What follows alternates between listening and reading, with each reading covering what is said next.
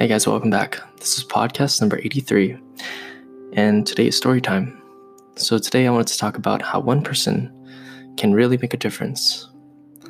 One story that I have recently is that I've had a manager who would come in and everybody would be working super fast, super hard, but they'd also be nervous and have a little anxiety coming in.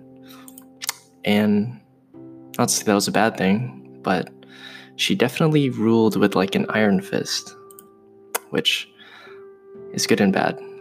But my point is that when she wasn't there, everybody kind of slacked off and everybody kind of, went into this slow mode of doing things, and work would pile up for the next day.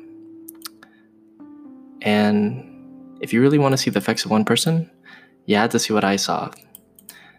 And this is just one example, but if you take this to a bigger scale, you can see that one person can make a difference. But it just matters how much effort and how much impact you have on the other people, be it good or bad. In this case, it was probably bad, but it just goes to show that you can flip it and to have an impact on others.